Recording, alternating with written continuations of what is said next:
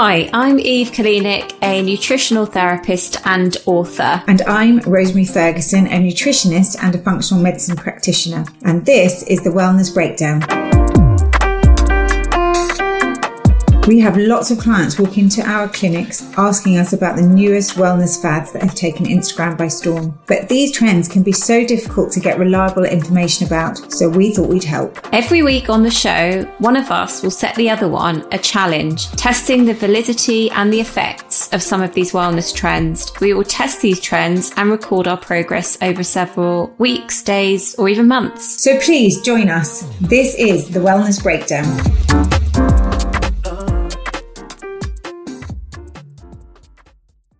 We are super happy to say this series is supported by Simprove. Simprove believes that living your best, feeling your best, and looking your best starts from within, and we could not agree more. Their unique water-based food supplement containing live and active bacteria was created to support a healthy gut. Our friends at Simprove believe that this can help you gain the most from your life, and Rose and I completely agree. If you want to find out more about Simprove, go to their website. The link is in the show notes.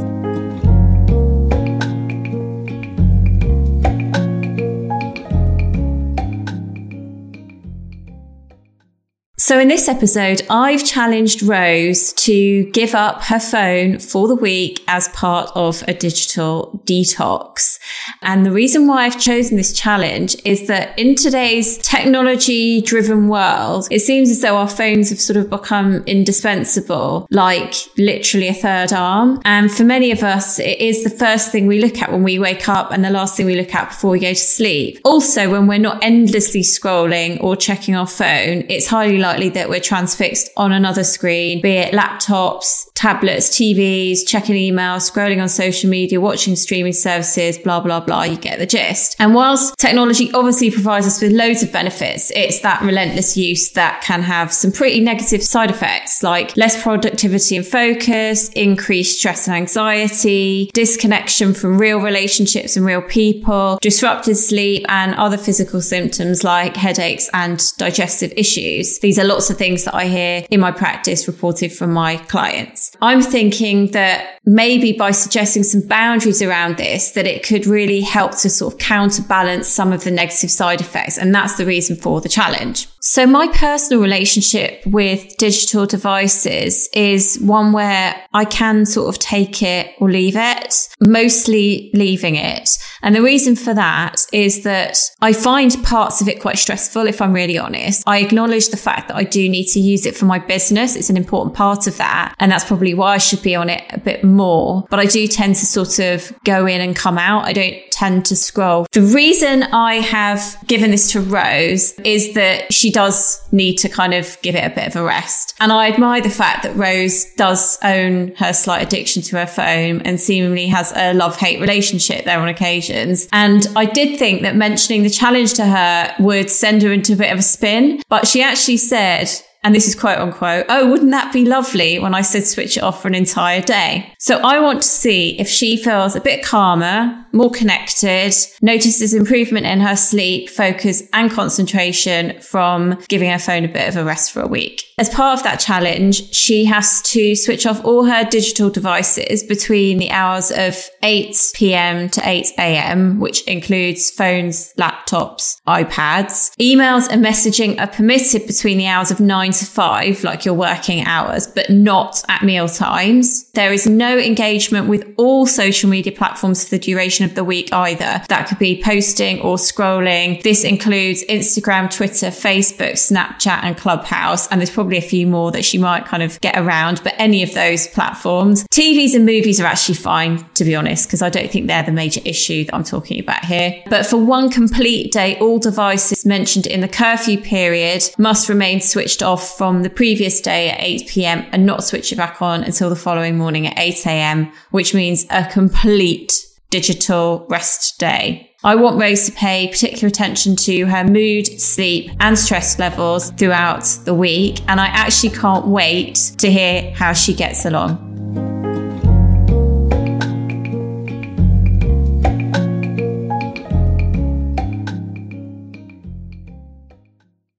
All right, I'm starting my digital detox today, and I am actually really not looking forward to it because I really struggle. I have realised, as I've got teenage kids, how much I tell them not to be on their phones, but how much I'm on my phone as well. Even if it's for work, it's still like not being able to leave it even for 20 minutes. Just you need to see what the emails are, who the messages are from, And so I'm slightly dreading, but also quite looking forward to it because it's exhausting, that constant like checking. So here we go.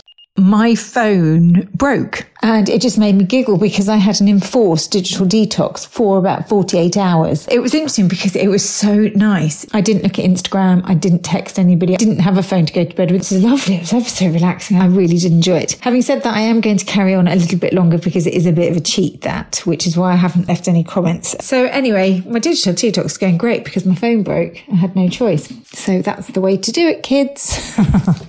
Oh, it's not going very well today. As I speak, I'm sitting in my bedroom. Mind you, in my defence, it is only 8 p.m. I'm really tired. And so I came to bed. So you're going to giggle. If you could see a picture of what I've got my phone. Behind my phone is my computer that is open, glaring at me. The TV is on. And do you know what? I sort of just thought, I'll go to bed and do some work. And then I remembered my digital detox. I'm not doing very well, am I really? That's another day added on to the end of this. So it's mental how much I struggle. But do you know why I remembered that I was doing this? Is because I was suddenly like texting and emailing and trying to get everything ready so that I can go to sleep without, and that everything's done. All the Instagram posts are done. So I suddenly was like, oh shit, I'm meant to be doing this digital detox. And I can feel that I'm like, my shoulders around my ears because I'm doing the exact opposite. So I'm going to take everything downstairs now. I'm kind of glad I've remembered that I'm doing a digital detox because now I can actually just switch off. Thank God. I finished my digital detox now and I can say that it was really difficult. I found it really, really hard. It was a real wake-up call to me. I don't feel like I'm addicted to it, but what I do is I am so used to having screens around and noise, but I also know that doesn't help you get into a really deep sleep. And, talking to sleep specialists and people, it disrupts your sleep. So even if you're asleep, you're not having good quality sleep. It's not something I enjoy doing, not going to bed without my screens, because it's sort of almost like become the way I go to sleep. And for years I've been saying I want to read more, and for years I've been saying I shouldn't do it. And so on a really serious note, I am going to carry on, but I'm just saying that I don't feel like, it's not like I've suddenly found the joy of it, because I haven't. I found it a real struggle. But I did say that when I didn't have my phone because it broke, I really did enjoy that, and that I really did. But yeah, I found it really hard. It's definitely a really ingrained habit of mine. So I will be carrying on because I know that it is for the greater good, but I find it very difficult. But I must say I found my sleep better, but I will explain to you all of that when I speak to you, Eve.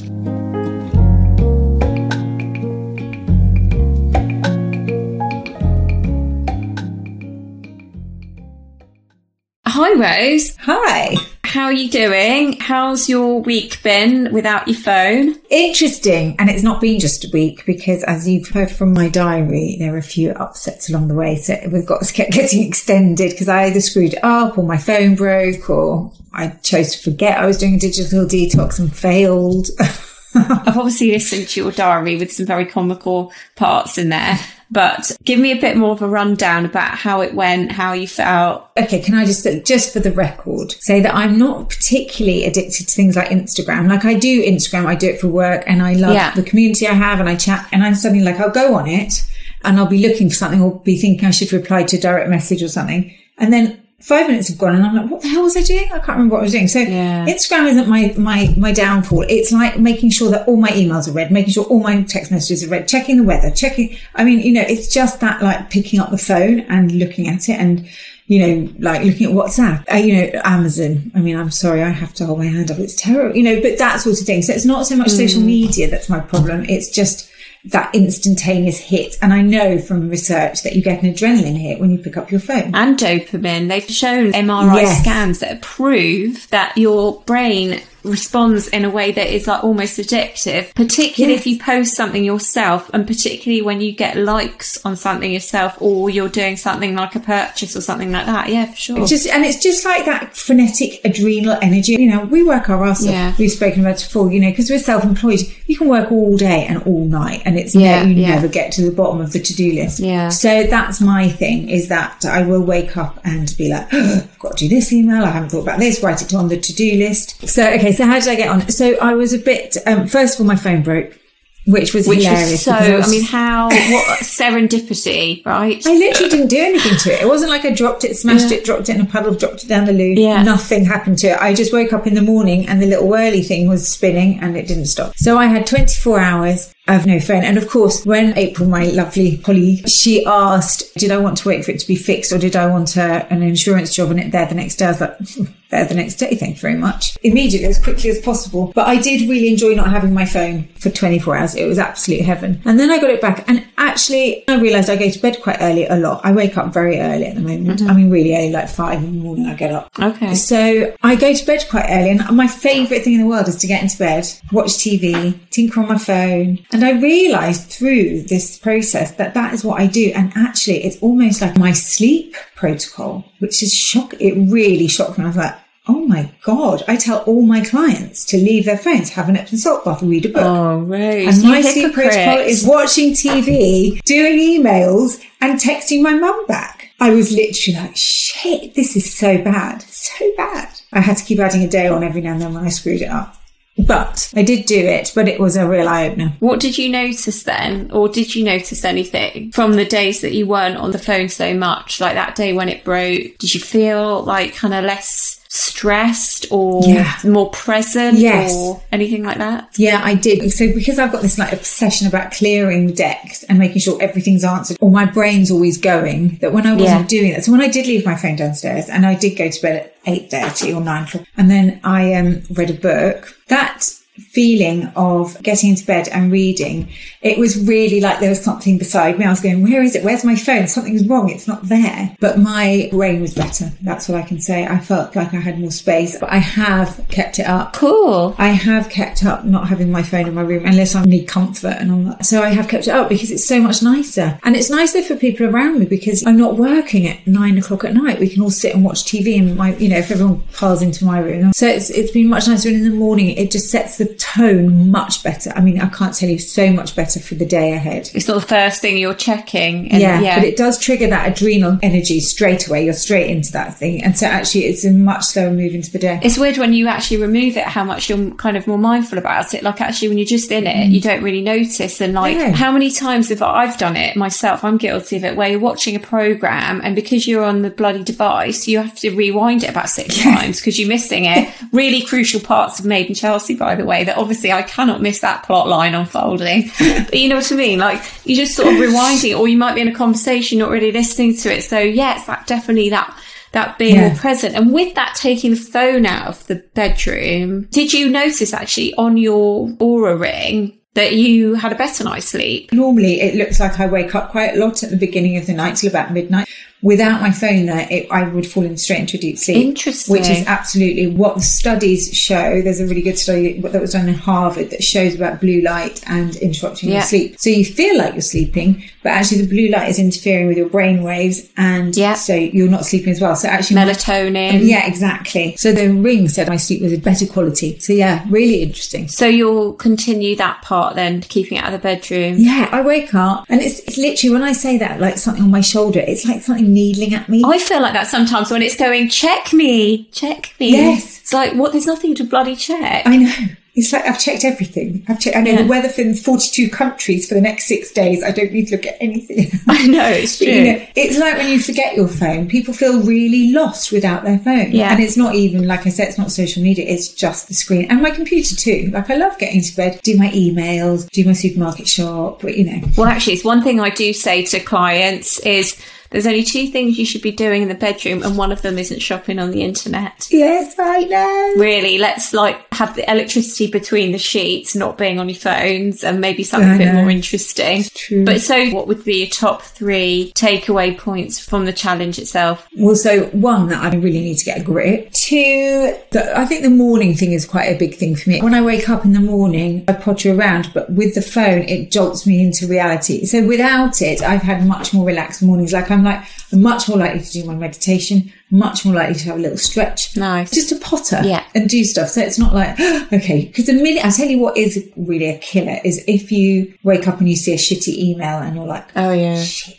It's horrible then. It makes you feel really anxious. I think you're right. People that want to write you nasty emails should do it around lunchtime. Yeah. as far as I'm concerned. Exactly. Because you just do it in the working hours. Yeah. Or like if you get something from the accountant telling you your tax bill is 4 times more what you were hoping. Totally. You know, it's much better to handle that when you've had your morning rather than starting your day with that. So that's a really big thing. And what was the other thing? There was something else I was going to say. Oh, reading a book. We haven't discussed reading a book. I find reading hard because my brain is all over the shop. But I have enjoyed reading because it is, as I say in my diaries, it's something that I've wanted to do for a long time, is read more. And my other half is a prolific reader and an author. So he's been asking me to read his book for a long time. So I've actually started doing that, which is quite That's lovely. Yeah, it's actually really nice. And it also helps keep me calm because I'm quite hyper. So, you know, it helps me to switch off, which I find hard to do. So, yeah, all in all, I've actually really enjoyed it. Been shocked at how hard it was, but I have really enjoyed it. So I'm really grateful, actually, that you dragged me through that. Well, and also something that you can take ongoing, which is always a positive news challenge, is actually that we take parts of it, if not whole elements of it, and then bring them into our life. So what I've got from your challenge is that, 1, we are, all of us, guilty of being on our phones too much. 2, we need to put some boundaries and curfews around them. And 3, that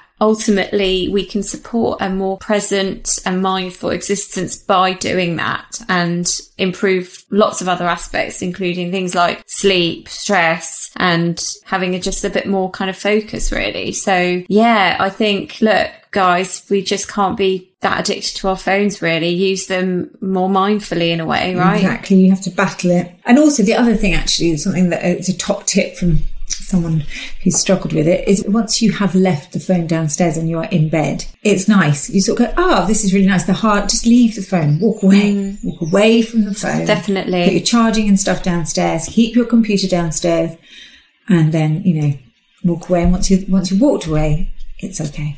Out of everything you've talked about, the real positive of it, Rose, was really, really engaging with your family and your other half. Like spending time watching TV with them, really engaging in reading Jake's book. Like those are like, you can't put a price on that, really. Yeah, it's true. It's nice. Actually, do you know, if my kids could hear this, they would be laughing their socks off because I am so strict about screen time. They have screen time locks on their phone that switch their phone off after an hour, or actually now we've upped it to 2 because they were like, you're kidding. I mean, these are teenagers. They're not even there, you know, they're 14 and 15 years old, for God's sake. But it's just because I don't want phone zombies as children. So yeah, it was good actually, because I think, you know, practicing what you preach in front of your kids works much better than not. Yeah, no, definitely. And I think your top tip there is a good one, like out of sight, out of mind. Yeah. You know, put the phone in a drawer, put it in another room. Meal times, put it in a drawer. It's quite a good thing to do. Yeah. When you go to bed, leave it downstairs. So it's not there to kind of distract you. So, well, thank you so much for doing the challenge. I know this one was really hard for you, and I'm really pleased that actually you did eventually crack the habit, and that you'll take some really good things from it. So thanks again, Rose. Thank you so much, Eve. See you on the next episode. Bye. Bye. Next week on the Wellness Breakdown, I will be challenging Eve to do something a lot of listeners are probably doing right now for themselves: macro tracking. Is macro tracking really a great way of keeping tabs on what you eat, or does it promote an unhealthy relationship with food? Tune in to find out. Couple of quick notes before we go, but they are important ones. Make sure to subscribe to the Wellness Breakdown so you get automatically notified about new episodes wherever you listen to your podcasts. We really want to hear from you and what you all think of the show. Be sure to send us your thoughts, comments, and what challenges you would like Rose and I to take on next. Write to us at inbox@thewellnessbreakdown.com or find us via Instagram @thewellnessbreakdown. Details in the show notes too. You've been listening to The Wellness Breakdown, our podcast, presented by me, Rosemary Ferguson, and me, Eve Kalinik. This podcast was produced by One Fine Play. From One Fine Play, James Bishop is the executive producer, Kasra Faruzia is the audio and visual engineer, Connor Foley is the editorial producer and researcher. Additional creative support from Selena Christofidis. This episode was recorded by Kasra Faruzia. easier. Thanks for listening to the Wellness Breakdown. We would also like to say thank you to our sponsor, Simprove. Without them, the show wouldn't be possible. Like us, Simprove believes everyone deserves to get the most out of their lives, and one of the keys to this is a healthy mind and a healthy gut microbiome. Of course, do seek a professional medical opinion if you need advice. If you want to try Simprove, head to the Simprove website and use the code WellnessBreakdown15 for 15% off your first order. And please, if you like the show, rate the podcast and subscribe as well.